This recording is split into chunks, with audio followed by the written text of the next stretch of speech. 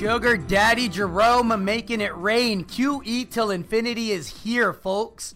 Gold has reacted. Walmart will no longer sell e-cigarettes, but you can still buy regular cigarettes. Absolutely. Colt stops making the AR-15s for civilians, but the military, of course, will still get their fill. Justin Trudeau getting himself in some hot water.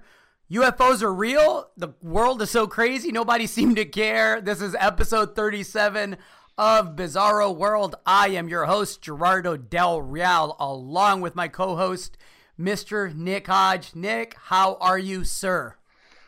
Either living in a simulation or it's getting extremely bizarre out there. I haven't figured it out yet. How are you?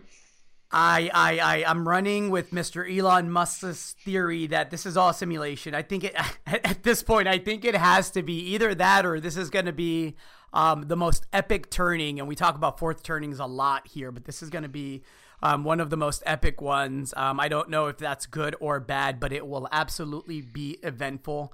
A lot going on again in a week where the Navy has confirmed that they have footage showing UFOs that didn't even really gain any traction. And I'm actually going to start there. So there were 3 videos that were posted online that have been described as being related to UFO sightings. And, you know, you get the audio, you get the video. We'll post the link up. This wasn't, you know, a civilian person on a plane recording some stuff. These were U.S. Navy pilots. These were people that are trained to spot this stuff out. And so the Navy spokesman for the U.S. actually confirmed that, yes, these are unidentified flying objects. But here's where the whole 1984 doublespeak stuff comes in, right? They didn't call them UFOs. They called them unidentified aerial phenomena. Right? Because somehow, and maybe it worked because somehow it didn't really catch on. I would think this is kind of a big deal. I don't know. Any thoughts, Nick?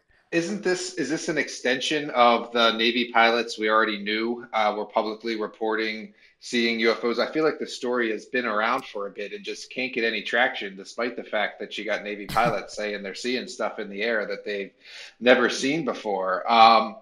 So, I mean, what are my thoughts? Yeah, we don't know what it is. Is it extraterrestrial? I mean, that's what everyone wants to know, right? Is it aliens? Well, we don't know. UFO just means that it's unidentified. But certainly over the past, I want to say it's been like 2 years, there have been confirmed reports from respected individuals saying this stuff is going on. I feel like I'd have to do some Google searching, but I feel like just a couple of 2 months ago, there was a story about some big object over the U.S. that no one knew what it was. And that story wasn't gaining much traction either. And so, you know, I'm going to take it kind of esoteric, I guess, and say that the world is so fucked up that, you know, you got something that would normally turn heads like the Loch Ness Monster or Bigfoot or UFOs that nobody really cares about. But instead, they want to talk about, you know, pretending to storm Area 51 on social media. That seems to get a lot more traction than actual fucking UFOs. So priorities, people, priorities. And again, we usually start and lead with the markets, but the world is so crazy and bizarro right now that we're going to lead with some of the other stuff that just makes absolutely no sense to me. Walmart deciding to stop selling e-cigarettes in the wake of, you know, and not to you know, don't hedge, say it's fucked up. It is absolutely fucked up, but not for the reasons you think. It's fucked up because they're still selling the cigarettes. So, right. You know, we have real cigarettes that give cancer to people and kill, you know, hundreds of thousands of people. And now we have e-cigarettes, which, you know, have killed like 6 people, maybe. Right. And 530 people have gotten sick. And great. I applaud the CDC for trying to get ahead of this thing. Kudos to them. But if you're going to no longer sell something because of how deadly it could be, how about you stop selling the thing that's really deadly, where the science is irrefutable, and hundreds of thousands of people have died? So I was having this conversation with somebody this week who I know to be a former smoker and vapor about how they felt about the recent vaping deaths and the media coverage and the government response. And first, I'll give you this person's take, and then I'll give you my take. This person says, since I quit smoking cigarettes and started vaping, I feel much, much better. I feel healthier. My body feels better. It was a great alternative for me, not inhaling uh, cigarette smoke.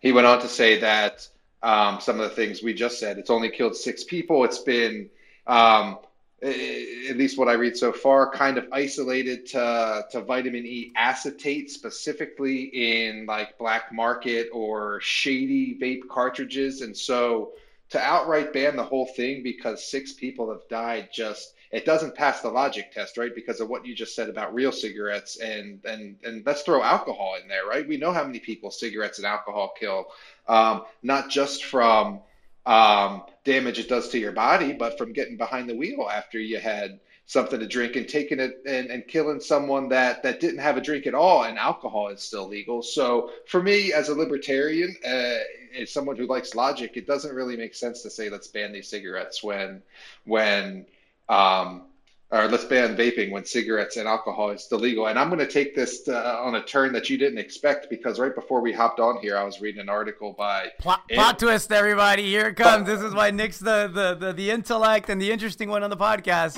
Give it to him, Nick. By Andrew Sullivan, and he was talking about kids and gender, and how at 6 and 7 and 8 years old now, we're letting these kids, or parents are making these kids, I guess. He said, so let's say it's a boy who's 7 years old who thinks he's a girl, or thinks he's gay, or identifies as a girl. They're giving these kids like puberty blockers and like hardcore drugs and stuff at 6 and 7 years old. And that's okay because it has to do with like gender identity and politics, right? But a fucking 18-year-old can't smoke a cigarette? There's a lot to unpack there. Before you go on, we can't just gloss over puberty blockers. You can't say puberty blockers to me and not expect me to ask you about it. What the fuck is a puberty blocker? So I don't even know. I was just reading about it before we hopped on here, but let me find it for you, and I will try to tell you. I'll read you the sentence. So this is Mr. Andrew Sullivan. He's writing in NY Mag, and he says, yep. In the case of merely confused or less informed kids, the consequences of treatment can be permanent. Many of these prepubescent trans-identifying children are put on puberty blockers, drugs that suppress a child's normal hormonal development and were originally designed for prostate cancer and premature puberty.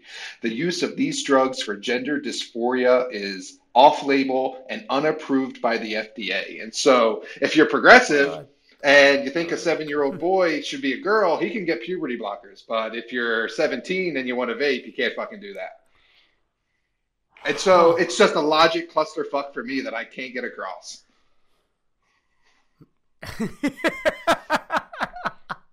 It's crazy out there.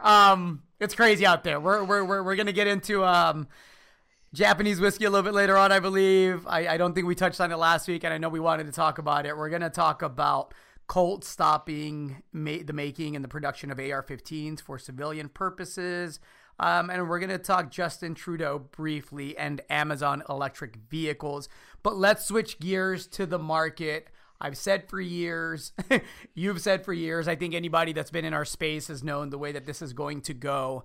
It's going now. It's going to be QE till infinity. And going back to my original comment about the Navy saying, oh, we're not going to call them UFOs. We're going to call them whatever the heck I said that they are calling them. It's the double speak, right? So the Fed has decided that it's going to go ahead and inject billions and billions. I'm not talking 1 and 2. I'm talking, Hundreds. 75 billion into the financial markets on Friday. I'm talking, another 100 something coming in the next couple of weeks. This is quantitative easing, guys. This is QE. This is, I don't care what name you want to assign to it. The bond market's in trouble, and if you think that the U.S. is going to get the worst of it, I got news for you. This is going to cause sovereign defaults across the world, and the Fed's trying to get ahead of it. It's trapped. It's trapped. Europe's trapped. It's going to be a mess. So a little context, short-term rates shot up as high as 10% at the beginning of this week, and of course the threat was to the bond market and the overall lending system. The big threat is the bond market. And so what it's doing is the Fed is now going to offer a series of daily and 14-day term overnight, quote unquote, air quotes, repurchase agreements, right? Of at least, get this, $30 billion each. It also announced daily repos for an aggregate amount of at least $75 billion each until October the 10th. That screams volatility to me. I know that you put out a note to subscribers of, I believe, Early Advantage, your premium newsletter, where you bought the VIX, and I think you made a quick 10% and flipped it in one day. Is that accurate? Did I do that? I'm like Steve Urkel. Yes, I did that.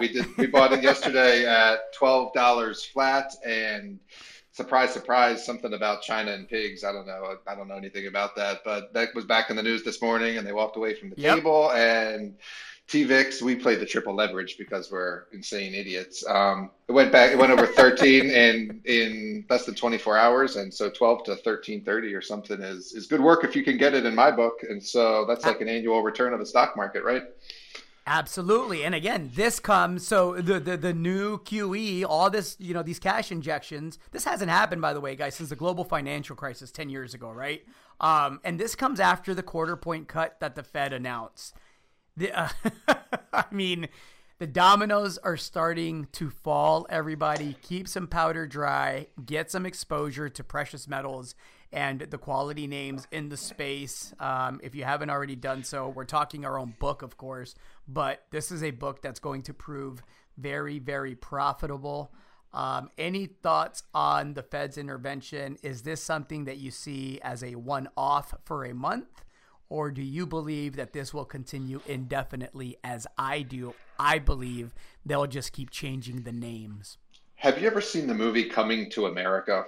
Of course, one of my favorite movies. So I'm the son of immigrants. I grew up in Chicago. The movie set in New York. It was 1987. I loved Eddie Murphy. Yes, I've seen it. I'm familiar. So it is my favorite movie. It is not one of my favorite movies. Coming to America #1, Princess Bride #2, which they're talking about remaking this week, which is total blasphemy, but that's for another podcast. I was going to say, they better mess that up. Let's talk about Coming to America and what makes a joke funny. There's a scene in that movie about 3/4 of the way through when they've blown through all their money, right? Arsenio Hall, whose name is Simi in the movie, went out and bought a hot tub for their apartment, sort of pimped out their apartment. They're out of cash.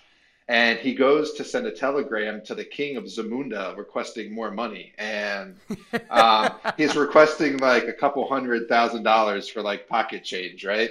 And the Brooklyn telegram agent behind the booth in a thick New York accent says, "You think that'll be enough?"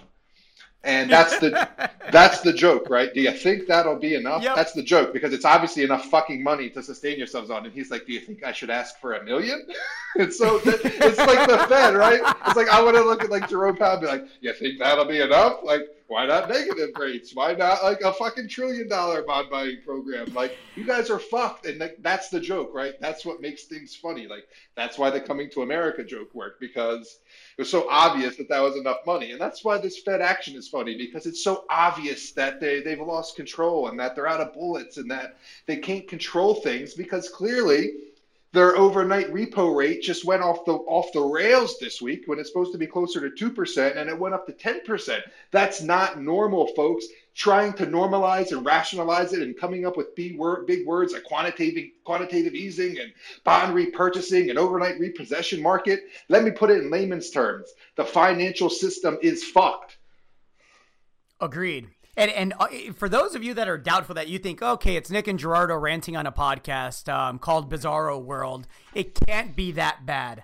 I encourage you to just click on the link that we're going to provide to you and scroll down to the article.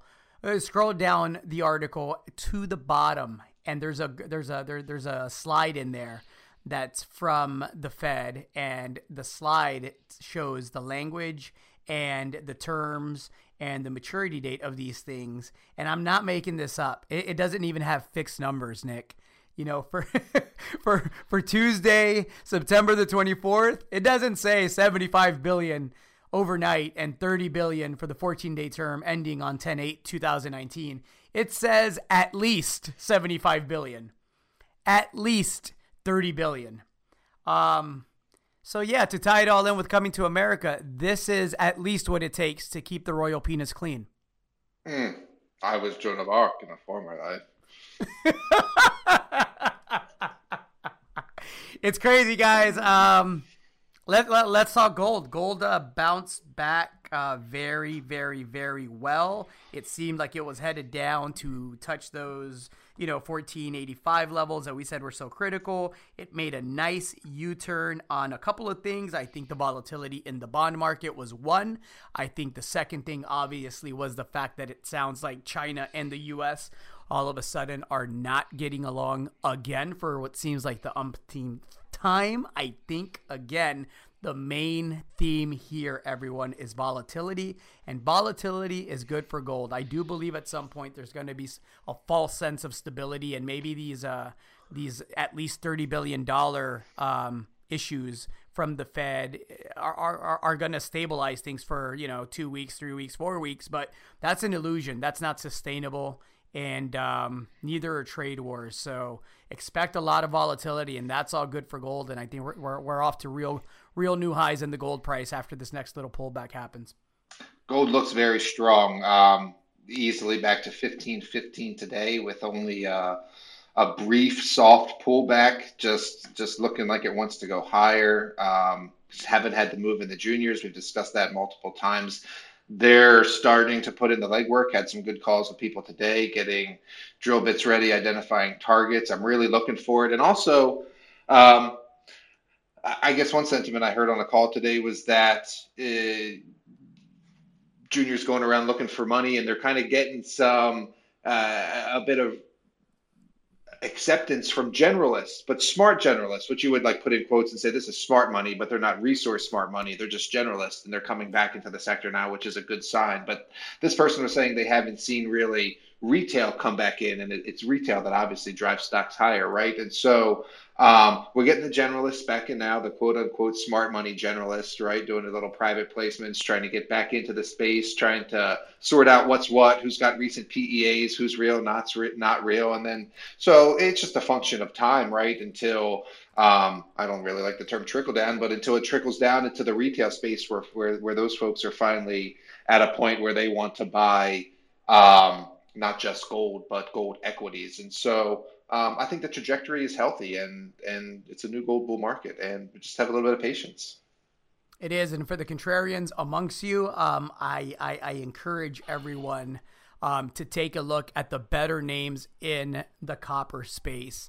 There was news earlier this week. Amazon, this isn't a company that makes headlines for headline's sake. If they say they're going to order 100,000 electric delivery trucks as part of its ongoing carbon neutral by 2040 goal, they're going to order at least 100,000 electric delivery trucks. And so, the takeaway is you need a lot of copper.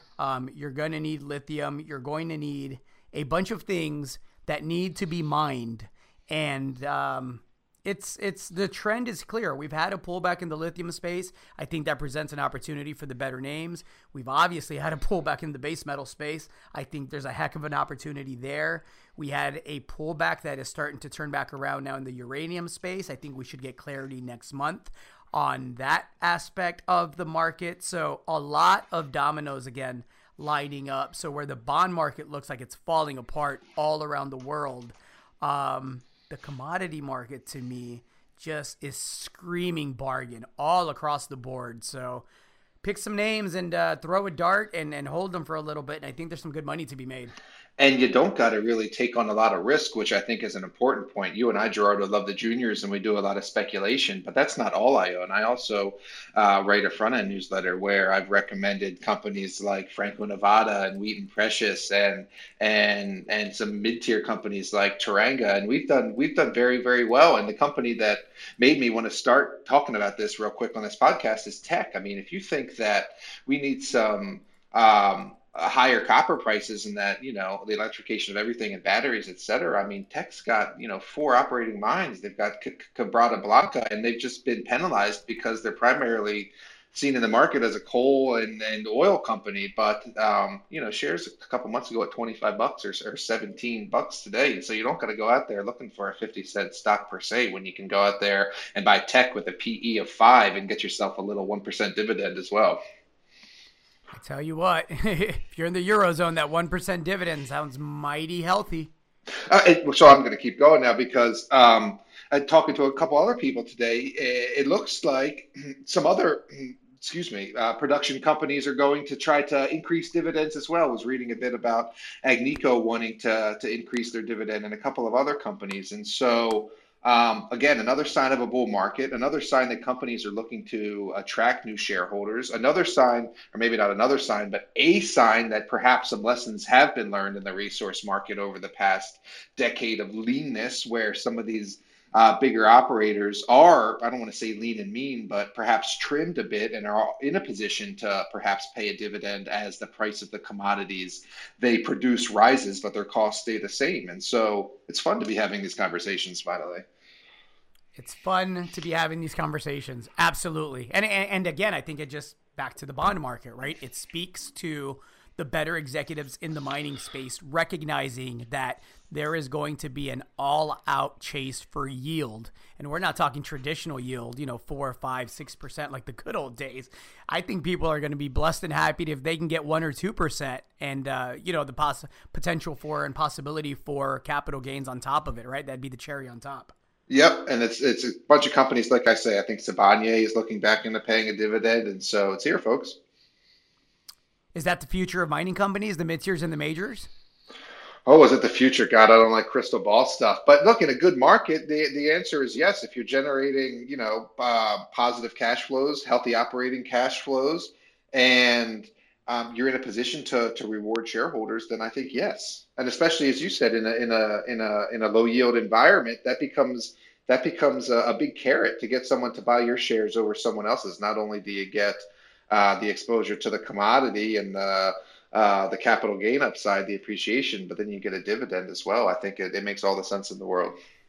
Do you think that's an effective way for mining companies to try to extract capital from the ETFs and the passive investing vehicles that have sucked capital out of the active investors and speculators amongst us? That was the part of the conversation I was having today. And yes, you can buy the GDX, you can buy the GDXJ, but you don't get any yield. You're paying a management fee. And so if you can, I mean, gosh, there's not that many quality companies anyway, as you and I know, Gerardo, so you can make your own sneaking ETF, right? And that's what people should be doing, maybe by subscribing to newsletters of people that write about these things.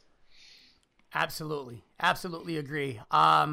Another commodity related story that obviously has societal and geopolitical ramifications is the potential for an all-out war between Iran and Saudi Arabia, with the obvious proxies, right? The U.S. and everything else that entails.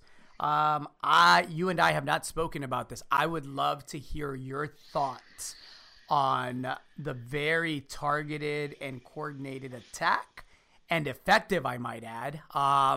We're talking, what was it? 7 cruise missiles were launched in the assault. 3 missiles failed to hit their targets. The other 4 hit the targets. I think there were 18 drones used. I'd love to hear your thoughts, Nick.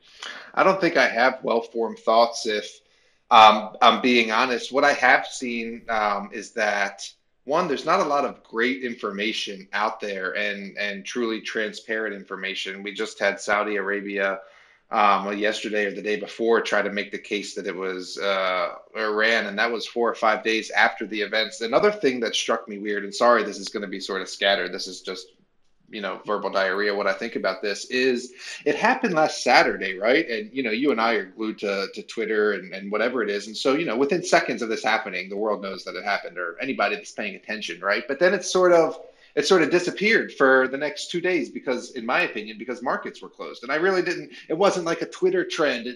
Should be a number one Twitter trend within like 45 seconds, right? Didn't become a trend on Twitter. I didn't see a lot of stuff about it. Sunday, still nothing. But then Monday I get up and I I started looking at the news and what's trending, and then there it is on Monday morning. It's back. It's the number one trend, and it's like, wait, when markets are about to open, it's been 2 days, and now we're putting this back in the trends. Like just the flow of information and the way it was covered, and when the event itself became popular in the news cycle was just all off to me. And then initial reports, and I'm not going to hedge. I'm just going to tell you what I think. Initial reports were all over the place. It's the Houthis, right? It's those Yep. goddamn Houthis. Like I don't know. With the cruise missiles and the 18 drones. Right, exactly. And then well, I didn't even hear anything about missiles at first. It was just drone attack, right? Drone attack and Houthis, and then it's missiles in Iran, and then it's the missiles went through Iraq. It could be Iraq, and then it's no, Iran sent the missiles through Iraq because to throw off the trail, and it's like, man, y'all need to get your stories straight and really put the narrative forward because no one's believing whatever y'all trying to get them to believe. And so let me take a step back and let's go to the killing of Khashoggi a couple of months ago and how brutal the regime of Saudi Arabia truly is, and the fact that they're not really our ally, they just buy our support.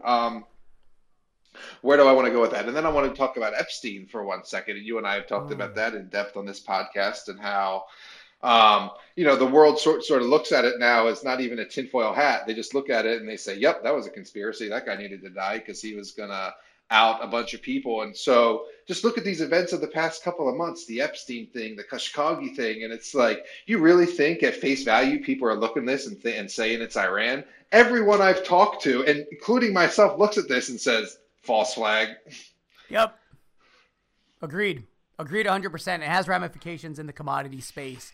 Again, the ramification is increased volatility, right? Which is, again, it presents an opportunity if we want to talk just making money. There's obviously real human cost associated with it. So it's I think that's where we're headed globally. There's going to be increased volatility that allows for the better informed and bold to make vast sums of money, and it's going to be at the expense of the bulk of the people that really have absolutely nothing to do with it, which, is a tragedy in itself, but it all points in that direction. Am I wrong on that, Nick? No, not at all. And another thing that has changed is just the simple dynamics of the oil market. If this had happened 10 years ago, I think you see $150 oil overnight, but that wasn't the case here. The case here was that really only Brent increased, and really only for a short period of time. WTI didn't really see the same spike because our crude here is lighter and sweeter, and we produce a lot more of it than we did 10 years ago. If you've been paying attention, you know that all these fracking basins are online. The U.S. produces enough oil to technically be self-sufficient, the most we've produced in decades, and so you don't see. We're insulated from what happened in Saudi Arabia last weekend. There's been no price spikes at the gas pump. There's been really no continued coverage of it. It sort of disappeared from the market headlines, and the only reason I bring that up is to tell you that markets change, and the people who produce our commodities, at least the majority of them, those ebb and flow as well. And so whereas 10 years ago, we would have been 60% reliant, these numbers are close, but they're probably not exact, 60% reliant on foreign oil, the bulk of which is coming from Saudi Arabia. Now that has changed. And I say all that to say there are other spaces in the commodity sector where that is not the case. I'm thinking of, and let's tie it back to lithium, right? If the future is a lithium, if Amazon is buying 100,000 electric vehicles, and you can blow up Saudi Arabia's oil infrastructure without really a lot of consequences in the price of oil in the market. I know I'm not tying this together well, but here's what I'm going to say. What are the things you need for batteries? The rare earths, the lithiums, the manganese, the nickel. And so what are the commodities that countries are trying to get a stranglehold on now? Oil is sort of like, it's not an afterthought. Obviously, the global economy is still based on oil, but there's a lot of countries that produce oil now, and specifically the U.S. producing a lot.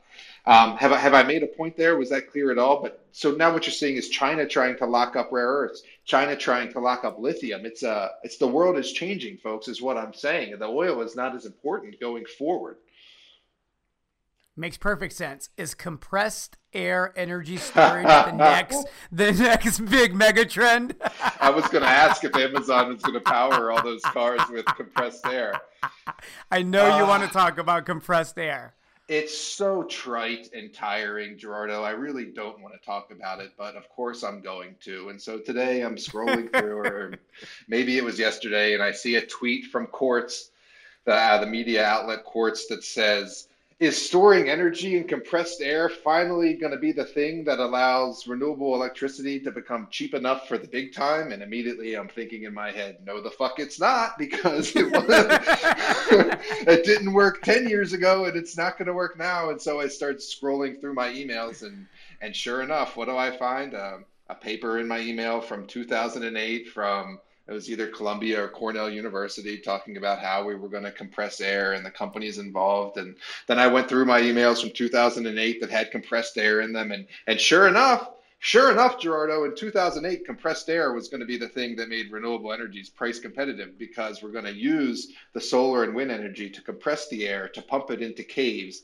That way, when we need the electricity, we're going to reverse the flow of the air that we compressed in the caves to turn a turbine to then produce electricity when the wind is not blowing and the sun is not shining. And so, no, I mean, There's not money to be made. yeah, it doesn't work. And so they admit that in the lead of the article. I'm just trying to find it now. They're saying that while lithium ion batteries have started to meet some of the need, they're not plentiful enough for large scale energy hoarding. And then it goes on to say that this company started in 2010. Oh, yeah. Did they really start in 2010? That's exactly what I'm saying. No, they never scale. So like these companies, and there's been a couple of them, they'll get $3 or $5 million to do a little pilot project, and they'll do one.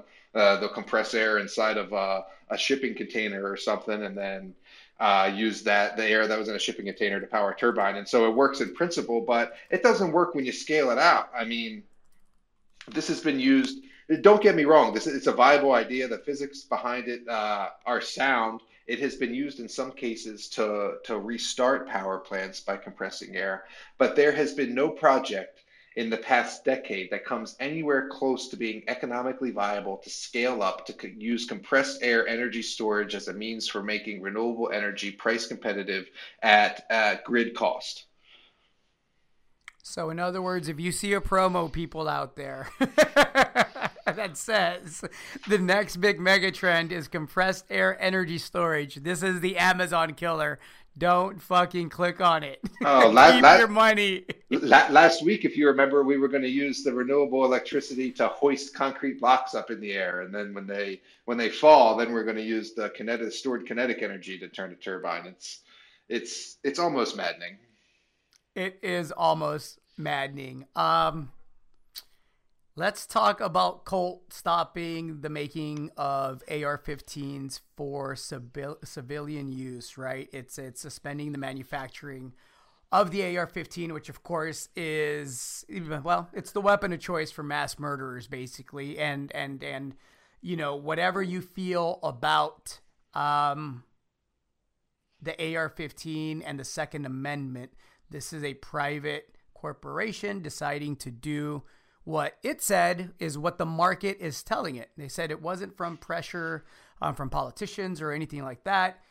They said the market for modern sporting rifles has experienced significant excess manufacturing capacity. Simple supply and demand story. I know politicians and the ideologues amongst us tried to make it a left and right issue. Company CEO came out and said that absolutely wasn't it. Any thoughts there, Nick? I haven't dove deep into it. I saw the story yesterday. I think you framed it pretty well. It's a temporary suspension, as Colt said itself, to focus on production of those ARs for military purposes. They said they could return to producing them for the civilian market. But no, we talked about Walmart CEO 2 weeks ago, I think it was, saying that they were going to stop selling them, and they were also going to stop selling handgun ammunition. And I suppose that's the right of an individual company. And so, no, not a lot of thoughts. Well, yeah, I have thoughts, I guess. You know I do. I think that it could probably stoke demand, right? Because these are the sort of stories that make people run out and buy ARs all the time, right? Colt stops manufacturing AR. I guarantee there was 100 folks yesterday who ran to their local Cabela's and bought an AR because of that article. And so, one I don't worry about, but I think that that makes people buy more guns out of fear. And so the ideologues who use an article like that to show that the market is turning or whatever may just be stoking more gun sales. The other thing I wanted to talk about that I put next to the story on a little sheet was those Hmm. ads from um, Yeah. the anti-gun ads from the Sandy Hook Promise group. Did you get the chance to watch that ad this week by any I chance? did the back to school ad where I got my new Oh shoes. my God. Yeah. I first of all, Yeah. I got the chills the first time. The Yep. second time I watched it, I teared up a bit, and the third time I watched it, I just sort of stared blankly at the screen after it was over because it was so impactful that it just resonated so much. You got these kids talking about my mom got me these new headphones because they helped me study in the library, and I got my whatever. I got my new backpack because I'm ready to go back to school. And then it's so well done. Like the school shooting breaks out, and you can start to hear the shots in the background, and the kids like.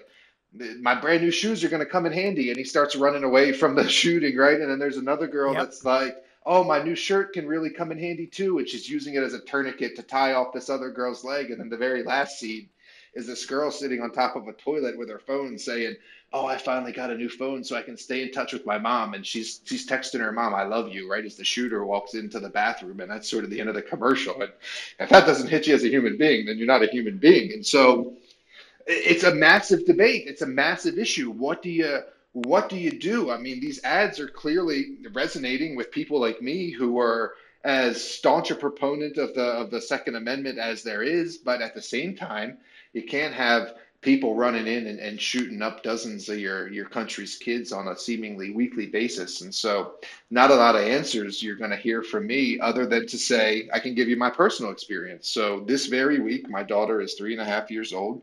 Next Hmm. next year, we want her to go to preschool, like 3 days a week, and so we're starting to take the tours. We're starting to email the principals. We're starting to do the research, this and that, right? And so, um, these administrators have got to be getting questions from parents like me. Like I've never had a kid in elementary school. I know you have, but like, Yep. are these parents asking about active shooter drills? Are they concerned that like fosters more fear or is not really a great combatant to reducing the amount of shootings, but rather just responding to them and sort of like getting under your desk in the '60s when the Russians were going to nuke us, right? It just makes the body count easier afterward. That's sort of what these defense drills do. Go under your desk and you can get shot there, and it's easier for us to count your dead body when you're all lined up in a row under the desk. And so, a tough issue.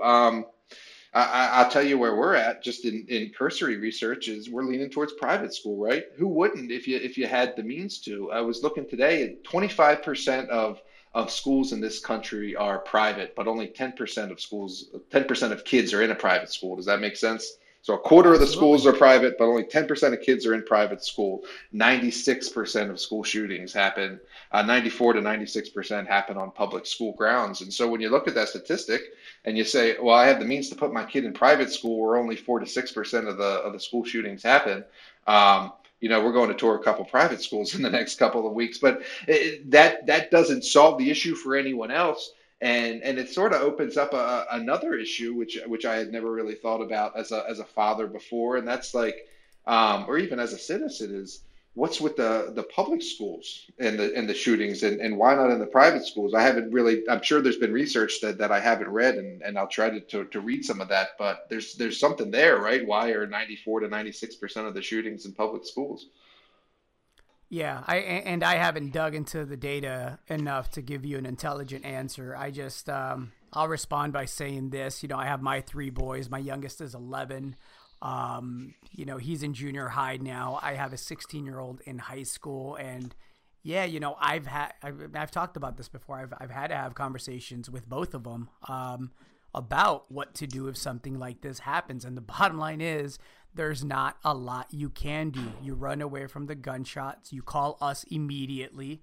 And then the truth is, you cross your fingers and you hope that the school resource officer, if your school has one, doesn't run the other way. And you hope that they're in a position to be able to take someone out. We had a situation here, and I live, just outside of Austin, in a suburban, relatively well-off community. And, we have resource officers in front of the school, and the school does a great job of implementing all sorts of security checks, so where you can't just walk into the school and say, hey, I'm here to pick up my kid. Oh, and by the way, let me start shooting shit up. But we had a situation this week, where we got a notice from the school saying, we had a gentleman that walked onto our campus pretending to be a student. He was clearly not. He was an adult. And luckily the resource officer spotted him outside. He was denied entry because he didn't have the proper identification to get into the office. And so, my follow-up question to the administration was, well, was this gentleman armed? Did this person have priors? And they couldn't answer that at the time because it had just happened. But, what do you do? This is America in 2019. This has gone so far off the rails that there isn't just one answer. It's going to be 10 action baby steps that hopefully lead to cumulative results, right? It's going to have to take, a restructuring of our mental health approach here in this country and quit treating that like a crime. It's going to take a restructuring of how we approach drug offenders whose only crime is being addicted to drugs. It's going to take the way that we sell ammunition and who is able to buy that ammunition, and in the amounts and quantities that they're able to buy that ammunition. It's going to take the implementation of something you touched on before, smart gun cases, right?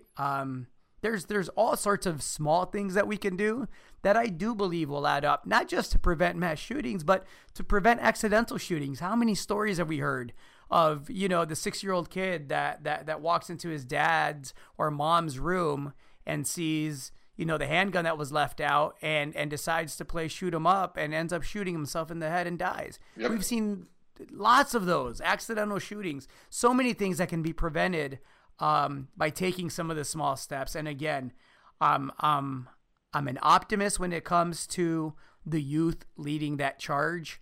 I don't believe we're there yet. I don't believe there's the political will yet in this country, not by the people, but by the politicians. I don't think that is there yet. We can't do the small things. Corporations are stepping up. Look, when fucking Walmart is the bastion of integrity when it comes to handguns and ammunition and AR and Colt, I mean, come on. We got a long way to go, everybody. But I'll say this, the people on both the right and the left that are elected to pass laws that allow us to protect ourselves in a reasonable way are not doing their jobs. It's that simple, and we all know why, and we don't have to get into it. We've talked about lobbyists and the money in politics, but it's going to take everybody chiming in and pitching in and voting these assholes out of office and bringing in people that can actually work together in a bipartisan way and at least start with some smaller, smart solutions. It's very complex, as you said, and it's not lost on me that it's a relatively recent phenomenon as well that started in or around the mid-90s, let's say, with Columbine, but probably aligns nicely with, a lack of wage growth for the middle class and the lack of upward mobility and the need of parents to work multiple jobs to provide for their families, thereby not spending as much time with their children. Look at that Freudian slip right there. America 2019. There you go. Exactly right. And so yeah, it's so top of mind that you think children and you think killings and that, like, yeah, Freudian slip, right? Absolutely. Yeah, and so it's cultural, I guess, is what I was trying to say. It's obviously guns and bullets are a part of it, but you touched on the mental health and you touched on other things. But it's also about opportunity and optimism and thinking there's something to live for and thinking things are going to get better. If you talk to people like when I was in middle school and high school, and I was in high school in the late 90s around the Columbine time, but it was not like I could fight this kid after school or I could, I don't know, throw a milk at him in lunch. Those are my options. Or maybe I could give him a wedgie or try to fight for myself. But it's never like shooting up the school was just never an option. Like it wasn't like on the multiple choice list. Do you know what I mean? Yep. It's crazy.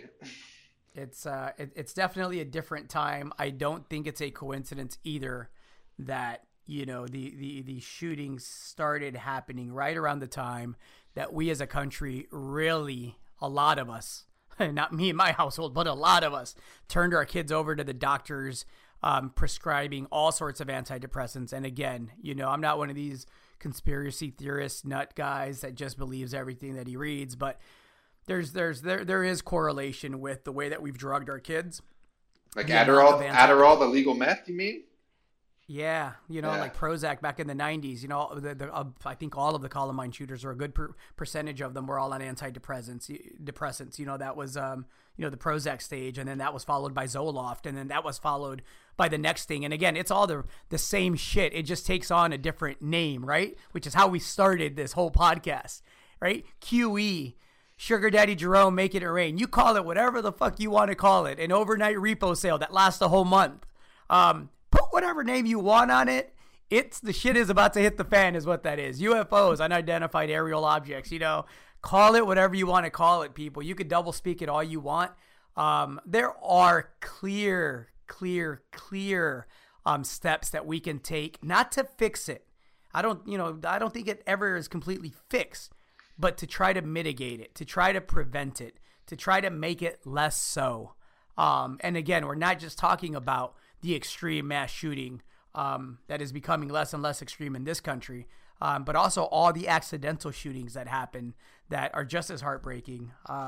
And there's a lot of common sense stuff that we can do. There's just no political will to do it right now. And hopefully that changes. And you talk about the drugs and how they're responsible, and we did the Prozac and the Zoloft and the antidepressants, and I forget the number off the top of my head how many Americans are on antidepressants, but it's tens of millions, and so certainly a mental health crisis, and then really to put a bookend on it with how corporations get to say what they want and get away with things, and how that leads to the suppression of the middle class and lack of wage growth because we're not reinvesting in our communities and our workers, but instead doing share buybacks. And then you have this whole Purdue Pharma thing separately responsible for an entirely different health crisis, and we're going to let them off scot-free. And so that's just sort of ties it all together very nicely.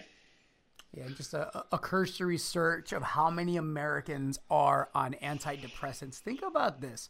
1 in 6 takes some kind of psychiatric drug, mostly antidepressants. 1 in 6, and you got to figure a good portion of those babies. Yep. Yeah, and you got to figure a good portion of those are kids who aren't eligible yet, right? It's insane. Maybe we can throw some puberty blockers in there as well. Yeah, maybe we could throw some puberty blockers. One last stat for you guys and gals.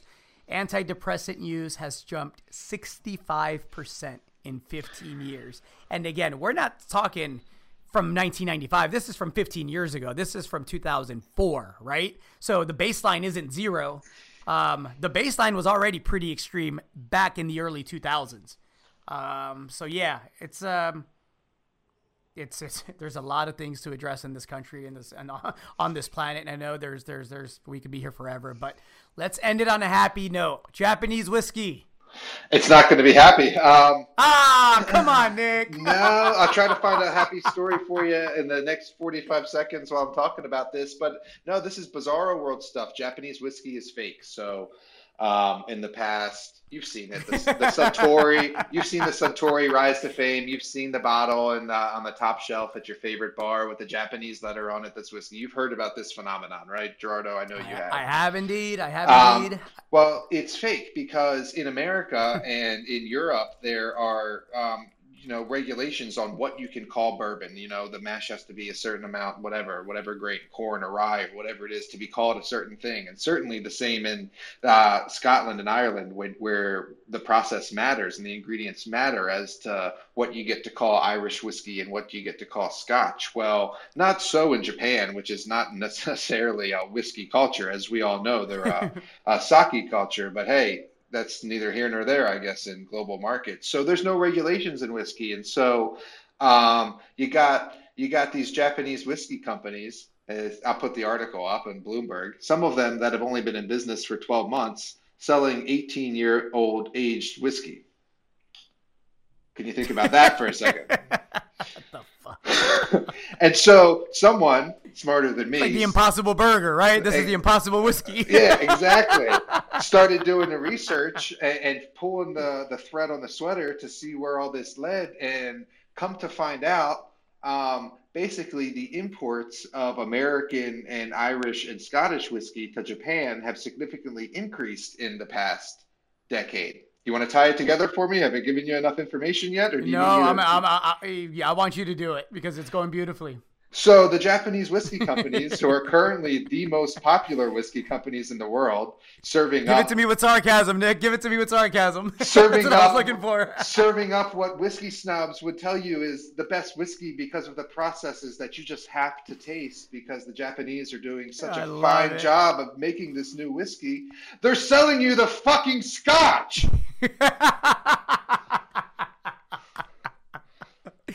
Society gets the whiskey it deserves.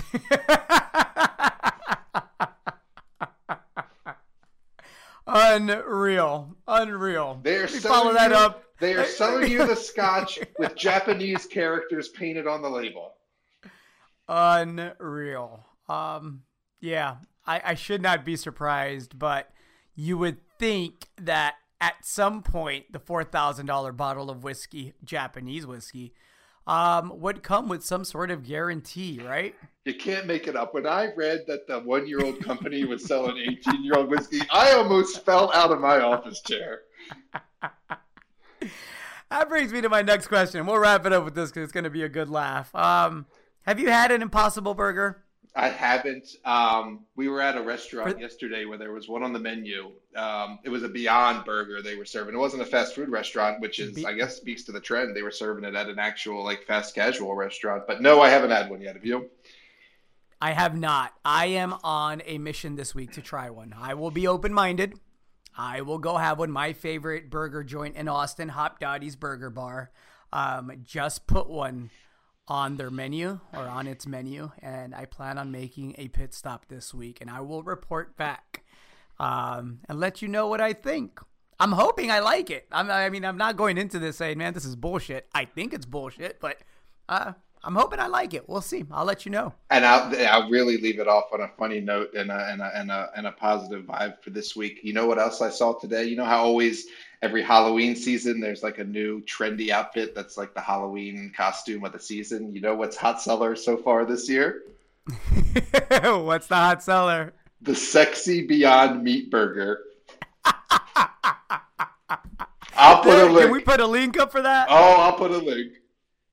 I have to see the sexy Beyond Meat Burger. That might go well at the costume party I plan on attending.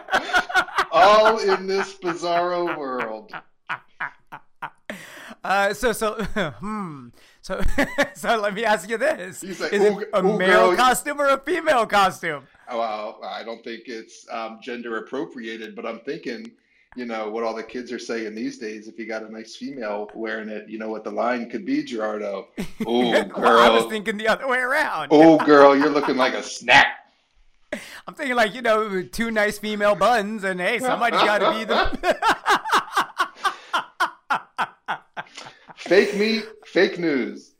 Fake meat, fake news. Episode 37, Bizarro World. I'm Gerardo Del Real with my co-host Nick Hodge. Love each other. Be nice to each other. Say something nice to someone you don't know. Don't be creepy about it. But go be nice to people that you're not normally nice to and see if you get something back, man. It might make the world a better place. One person at a time, everybody. Enjoy your week. See ya.